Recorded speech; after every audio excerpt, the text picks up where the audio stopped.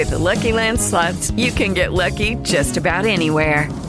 This is your captain speaking. We've got clear runway and the weather's fine, but we're just going to circle up here a while and get lucky. No, nothing like that. It's just these cash prizes add up quick. So I suggest you sit back, keep your tray table upright, and start getting lucky. Play for free at LuckyLandSlots.com. Are you feeling lucky? No purchase necessary. Void where prohibited by law. 18 plus terms and conditions apply. See website for details. Judy was boring. Hello. Then Judy discovered ChumbaCasino.com. It's my little escape. Now Judy's the life of the party. Oh, baby, mama's bringing home the bacon. Whoa, take it easy, Judy. The Chumba life is for everybody. So go to ChumbaCasino.com and play over 100 casino-style games. Join today and play for free for your chance to redeem some serious prizes. ChumbaCasino.com. No purchase necessary. Void where prohibited by law. 18 plus terms and conditions apply. See website for details.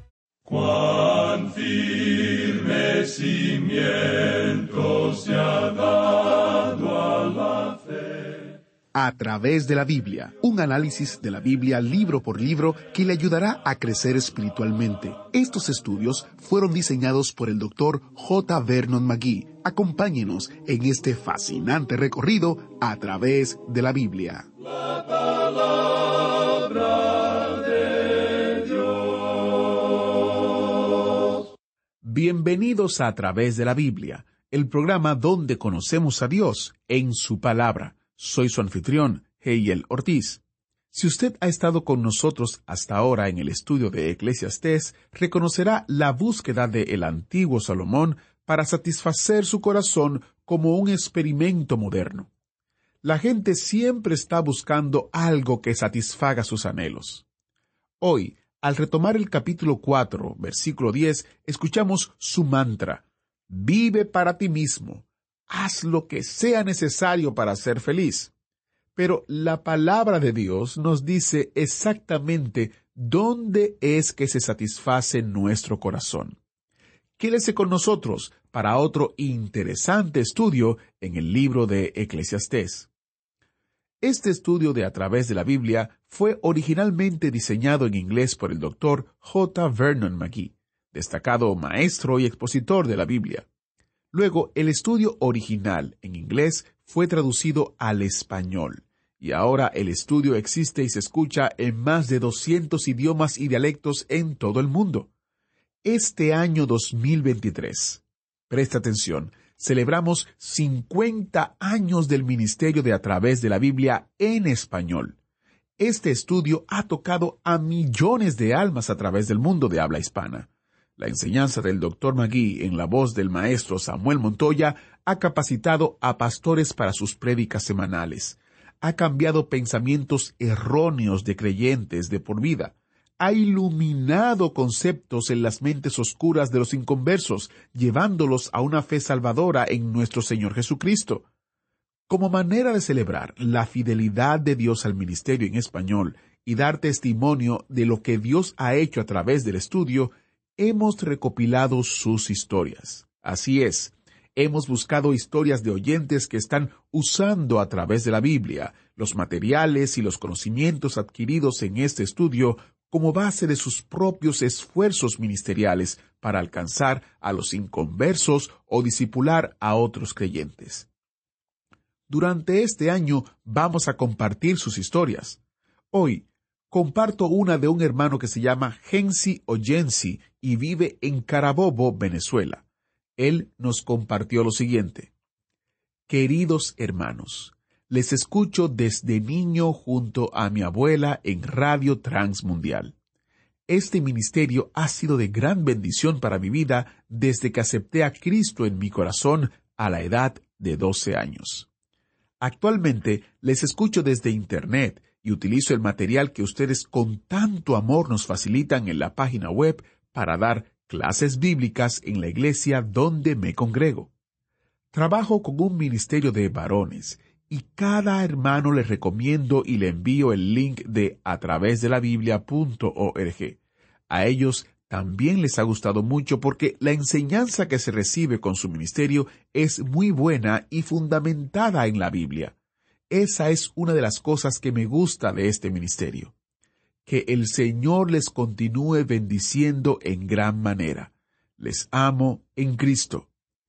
Alabamos al Señor. ¿Saben por qué? Porque eso no lo hace a través de la Biblia, eso lo hace la palabra de Dios.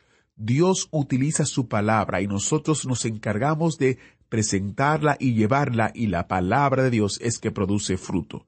Damos gracias al Señor porque este ministerio hace posible que la palabra entera pueda ser estudiada en muchas partes del mundo.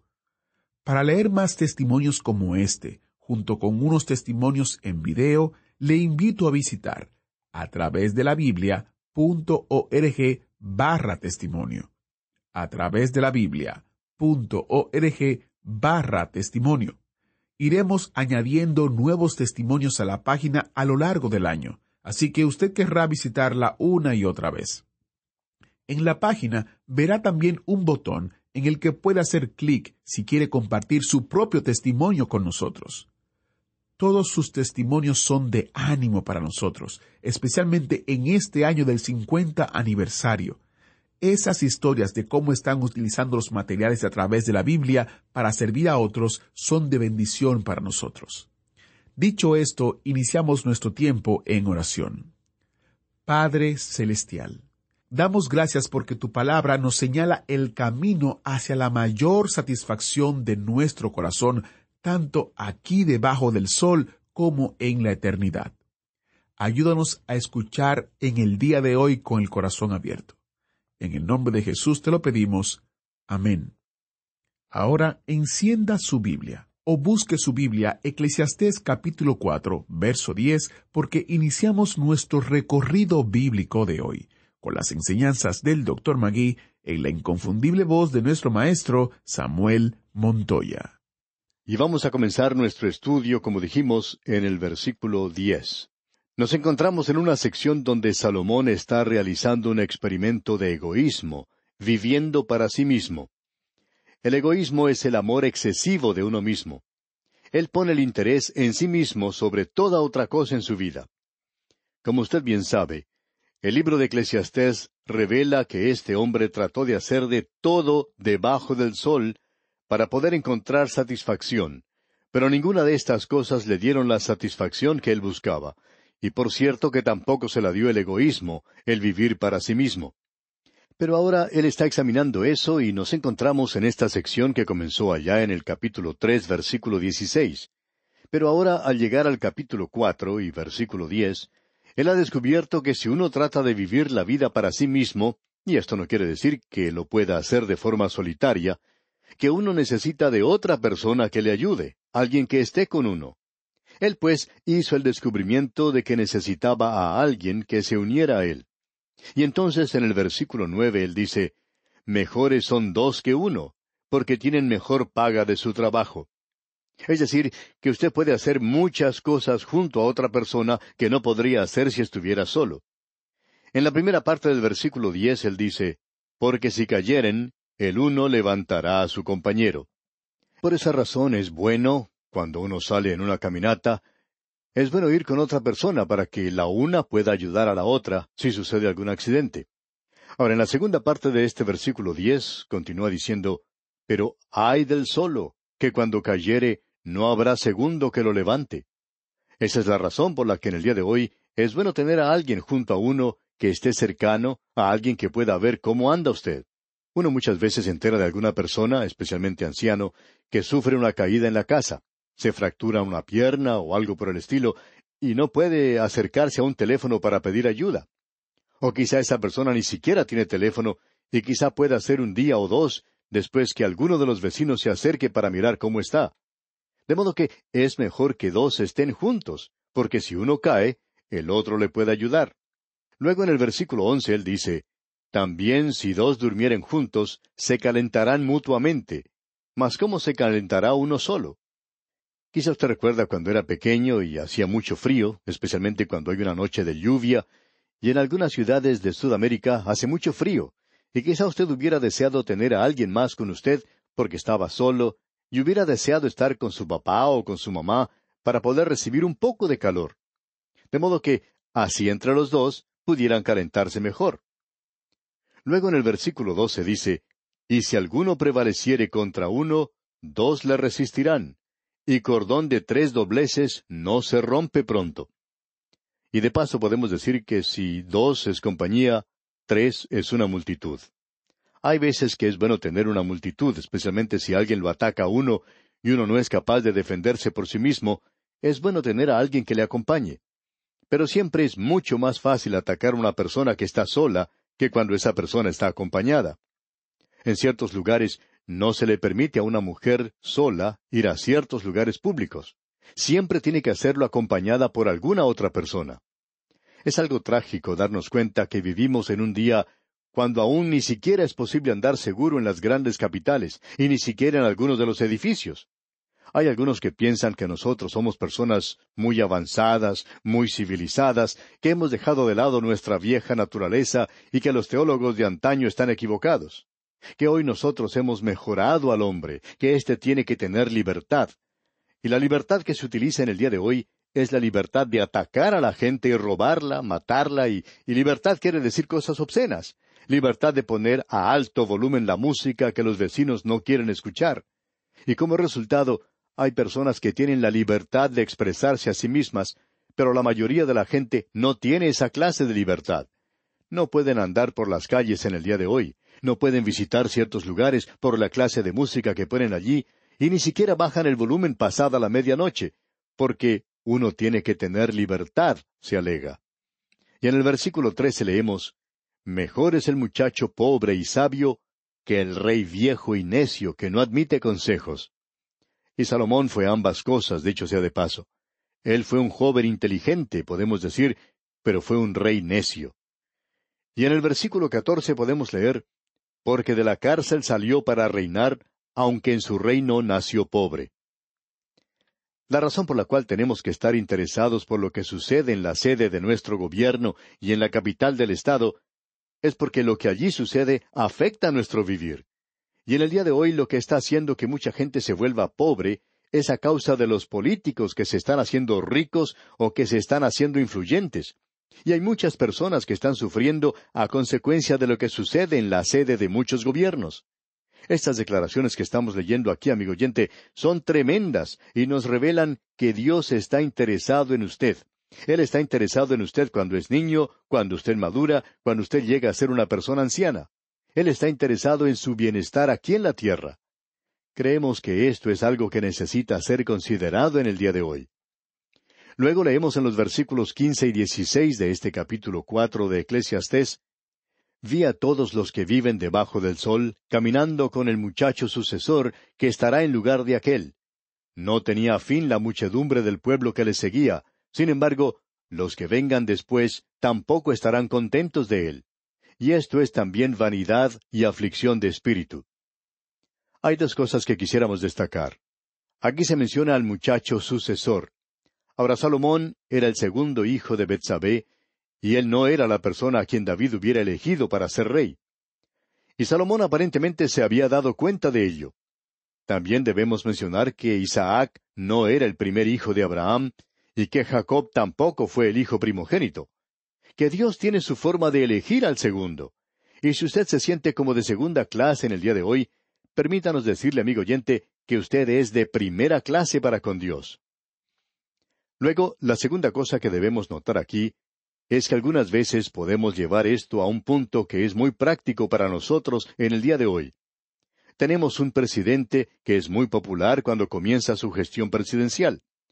Luego, cuando el tiempo comienza a pasar para él, descubrimos que en realidad este era un presidente de segunda clase, cuando sus consejeros y los hombres que le ayudan en la publicidad ya no están con él, cuando los medios de información masiva ya no están celebrando cada cosa que él dice.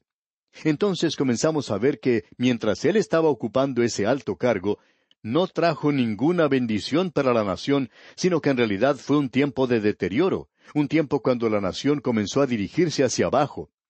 Y de eso es que Salomón está hablando aquí. Aparentemente, Dios quiere darnos un poco de habilidad consagrada, y nosotros necesitamos eso en la actualidad. Ahora, al llegar al capítulo 5 de Eclesiastés, notamos que Salomón prueba otra cosa, y esto es algo que quizá le interese a usted mucho. Él trata de encontrar satisfacción en la religión y no la encuentra. Vamos a decir aquí algunas cosas que quizá le asusten a usted, amigo oyente, pero no las rechace hasta cuando haya pensado bien. ¿Sabía usted que la religión ha condenado a más gente en este mundo que cualquier otra cosa? Observe usted lo que las religiones paganas hicieron por las gentes del pasado. Observe las condiciones en que se encuentran algunos países en la actualidad. No es porque la gente de esos países tenga una mentalidad inferior que otras personas, sino que la religión los ha reducido a ese nivel. Lo importante de notar aquí es que la religión no nos ayuda, sino que nos perjudica. Y observe usted lo que el liberalismo ha hecho en el presente. Debemos decir que cuando una nación comienza a abandonar su creencia en Dios y su respeto por la Biblia, y cuando el liberalismo se apodera del púlpito, esa nación comienza a deteriorarse.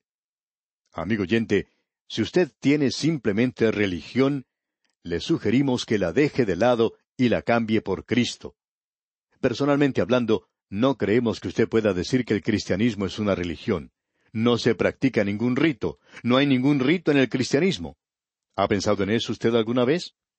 Esa es la razón por la cual usted puede tener toda clase de iglesias en el presente. Si usted quiere, puede cantar la doxología. No hay nada malo en eso, y tampoco tiene nada bueno ni de particular, porque usted nunca ha recibido cierta forma o norma que deba obedecer. ¿Por qué? Porque la cristiandad es una persona. Y o bien usted tiene a Cristo, amigo oyente, o no lo tiene. O usted confía en Cristo Jesús o no confía en Él. La religión no ha sido de mucha ayuda para el hombre. Escucha ahora lo que dice Salomón en el primer versículo de este capítulo 5. Es algo interesante de notar. Cuando fueres a la casa de Dios, guarda tu pie. Lo que él va a decir aquí, y perdone la expresión algo vulgar, es, no vaya a meter la pata. Y en la segunda parte de este mismo versículo primero leemos, y acércate más para oír que para ofrecer el sacrificio de los necios, porque no saben que hacen mal.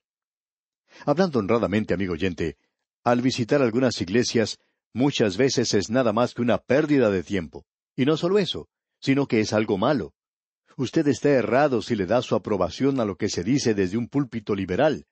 Y creemos también que está errado cuando usted no le da su apoyo completo a un pastor fundamental, a aquel que está de veras presentando la palabra de Dios. Creemos que usted tendrá que rendir cuentas ante Dios por eso. ¿Ser religioso? ¿E ir a la iglesia? Bueno, Salomón dice que él probó eso. Él fue al templo, pero dice que trate de hacer lo menos posible. Deje su boca bien cerrada, no haga nada. Simplemente vaya y siéntese. Y si usted dice algo, que sea chismografía o crítica. Cuando vaya a ese lugar, no se comprometa a hacer nada. Escuche lo que dice aquí en el versículo 2. No te des prisa con tu boca, ni tu corazón se apresure a proferir palabra delante de Dios. Porque Dios está en el cielo, y tú sobre la tierra. Por tanto, sean pocas tus palabras. No haga usted ninguna decisión cuando se encuentre bajo alguna emoción. Yo creo que debe llorar cuando vea una película si es que es para eso dicha película. Pero no se comprometa con nada, porque usted sabe que los fundamentalistas creen que uno debe hacer promesas a Dios sobre cualquier cosa, y menos aún ponerlo por escrito. Pero si usted va a arrendar un departamento o una casa en el día de hoy, usted tendrá que firmar por eso. Pero eso está bien. Pero no se comprometa en nada con Dios. En otras palabras, amigo oyente, haga de esto una religión. Solo aparente ser algo y no tenga ninguna realidad en eso. Eso es lo que Salomón probó hacer. Y amigo oyente, hay muchas personas que no son felices en la iglesia en el día de hoy. Nunca participan en nada. Todo esto no tiene ningún significado para ellos. Simplemente pasan a través de un rito pequeño, que es hermoso, dulce para ellos, y tratan de ser muy piadosos en la iglesia y algo por el estilo. Y no hay nada que sea más mortífero que eso en la actualidad. Escuche usted lo que dice Salomón aquí en el versículo 3 de este capítulo 5 de Eclesiastés. Dice él, porque de la mucha ocupación viene el sueño, y de la multitud de las palabras la voz del necio. Creemos que lo que él está diciendo aquí es que Dios puede hablarle a usted en cualquier lugar. Y hay muchas cosas que se están diciendo en la iglesia en el día de hoy que no deberían decirse. Escuche lo que él dice aquí porque pensamos que esto es algo muy importante. Leamos la primera parte del versículo 4. Cuando a Dios haces promesa, no tardes en cumplirla. No pase adelante cuando se haga alguna invitación simplemente para hacer una decisión pública. Existe mucho de eso en la actualidad y es algo que no tiene en realidad mucho significado. En cierto servicio, el predicador fue criticado severamente porque no permitía que los jóvenes pasaran hacia adelante, cuando él se dio cuenta que eso nada más sería algo ostentoso, si alguien pasara hacia adelante. Sin embargo, había algunos que hicieron decisión en esa noche, y ese predicador pensaba que era mejor que ellos permanecieran en su lugar, y que hicieran su decisión allí donde se encontraban, y que fueran entonces a Cristo de esa manera. Dios dice, cuando a Dios haces promesa, no tardes en cumplirla. ¿Y cuántas personas han pasado al frente en alguna reunión y no ha tenido ningún significado para ellos? Luego Salomón continúa diciendo en la segunda parte de este versículo 4, porque Él no se complace en los insensatos. Cumple lo que prometes. Cuando usted hace un trato con Dios, amigo oyente, es algo cierto, es algo verdadero. Usted no puede ir a Dios y prometerle a Él algunas cosas y luego no cumplir lo que dice y esperar entonces que su relación con Él sea algo vital. Amigo oyente, hay demasiada conversación piadosa en el día de hoy y demasiadas promesas piadosas, pero no tienen sentido alguno porque nunca se llevan a cabo, nunca se cumplen. Y Dios nos está diciendo aquí que si usted hace alguna promesa, debe cumplirla. ¿Sabía usted, amigo oyente, que Dios dio una ley en cuanto a eso? El capítulo 27 del libro de Levítico tiene mucho que ver en cuanto a las promesas. Dios dio ciertas leyes concernientes a las promesas. Cuando usted hace algún trato con Dios, es mejor que cumpla lo que dice, porque Dios lo tomará a usted por su palabra. Pensamos que en el día de hoy hay muchas personas que no están en el campo misionero, muchos predicadores que no están en sus púlpitos, muchos creyentes que han sido dejados de lado porque han prometido algo a Dios que no pensaban cumplir. Y Dios, amigo oyente, lo toma a usted por su palabra. No es una religión cuando usted está tratando con Dios. Usted no tiene que pasar a través de una ceremonia. Usted está tratando con una persona, y esa persona espera que usted cumpla cuando usted le promete a Él algo. Notemos ahora lo que Él dice en los versículos 5 y 6 de este capítulo 5 de Eclesiastés. Mejor es que no prometas, y no que prometas, y no cumplas. No dejes que tu boca te haga pecar, ni digas delante del ángel que fue ignorancia. ¿Por qué harás que Dios se enoje a causa de tu voz, y que destruya la obra de tus manos? Dios dice que usted es responsable por lo que dice. Y no trate de disculparse diciendo que quizá lo hizo en un momento de emoción, o que quizá usted trataba de hacerlo y luego descubrió que no lo podía hacer, sabiendo que sí podía hacerlo. Amigo oyente, en el día de hoy tratamos con un Dios vivo, y hay muchas personas que no se dan cuenta de esto. Parecen no saberlo y como resultado se mantienen en las afueras, en la periferia de lo que está sucediendo en la actualidad. Amigo oyente, que lo que digamos a Dios en el día de hoy sea en realidad lo que queremos decir y que tengamos algo que decirle en la actualidad. Y aquí, amigo oyente, vamos a detenernos por hoy. Dios mediante, continuaremos con el estudio de este capítulo 5 de Eclesiastés. Mientras tanto, le sugerimos que usted se lea el resto de este capítulo 5 y avance también hasta el capítulo 6 y lo estudie. Que las bendiciones del Señor estén sobre usted siempre, es nuestra ferviente oración. Muchas gracias al maestro Samuel Montoya. Lo cierto es que somos responsables por lo que decimos. Hay que tener mucho cuidado con lo que decimos para no hacer promesas sabiendo que no la cumpliremos. Reflexionemos en esto. Mañana continuamos nuestro recorrido. Tenemos mucho más terreno que cubrir en los capítulos 5 y 6 de Eclesiastés. Es un buen momento para usted leerlos antes de nuestro estudio de mañana. Soy Heiel Ortiz y si Dios lo permite, estaré con ustedes guardándole un asiento especial para de nuevo compartir otro encuentro con la palabra de Dios mientras continuamos nuestro recorrido a través de la Biblia.